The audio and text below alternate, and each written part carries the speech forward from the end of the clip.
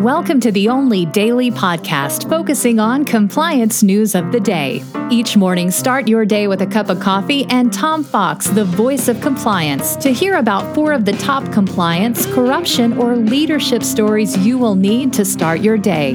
The Daily Compliance News is a production of the Compliance Podcast Network.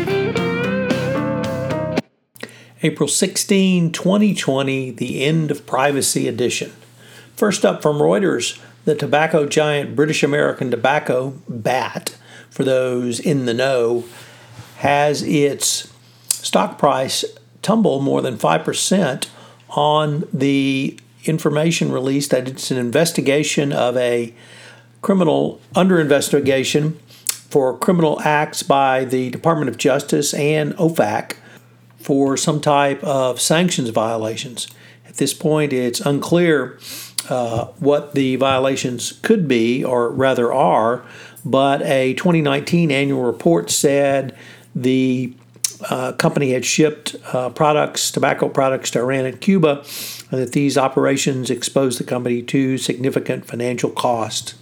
The Department of Justice and OFAC declined comment because of the open investigation, but BAT certainly has itself in a pickle now.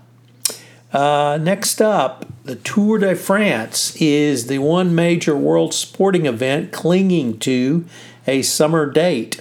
Although the country remains on lockdowns, the stakes for cycling's prestigious event are crucial. Of course, every sports team claims the continuation of their sport is crucial, but the tour is currently scheduled to run August 29th to September 20. That's much later in the year, but holding the race in August assumes that there will be an absence of a second wave of coronavirus pandemic, and the French government will allow it to occur.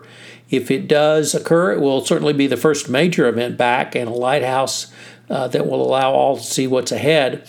Imagining a 3-week race that draws 10 to 12 million fans to the roadsides is harder right now for the French to do so. And although I would certainly, everyone I think knows of my love of cycling, and I would be one of the first to participate virtually by watching it, but I certainly would not want to attend that event. And it's unclear what the French government would have to say about that event at this time.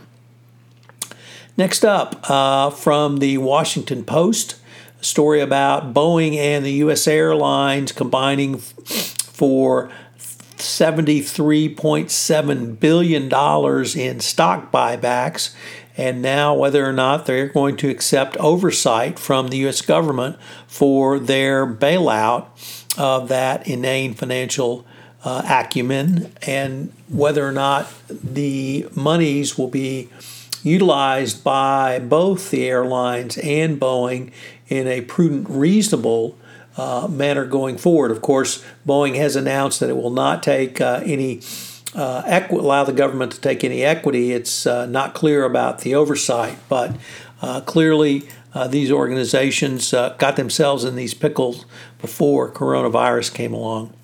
And finally, our lead story comes from the Wall Street Journal, and it is very Orwellian on how coronavirus is eroding privacy as technology to track and monitor individuals aim to slow the pandemic, but certainly raises serious questions about government overreach and how government will be able to not only track your health status, but have that information to a wide variety of agencies, individuals, and other companies, because certainly companies need to know who might be at risk for being a carrier, who might be at risk for getting the disease for the first time, or who might be clear because they've had the disease. So the end of privacy, as George Orwell predicted in 1984, certainly consistent with the Trump administration view of itself going forward.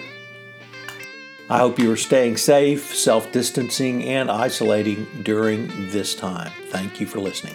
The Daily Compliance News is a production of the Compliance Podcast Network and a proud member of C-Suite Radio. I hope you'll join me again tomorrow.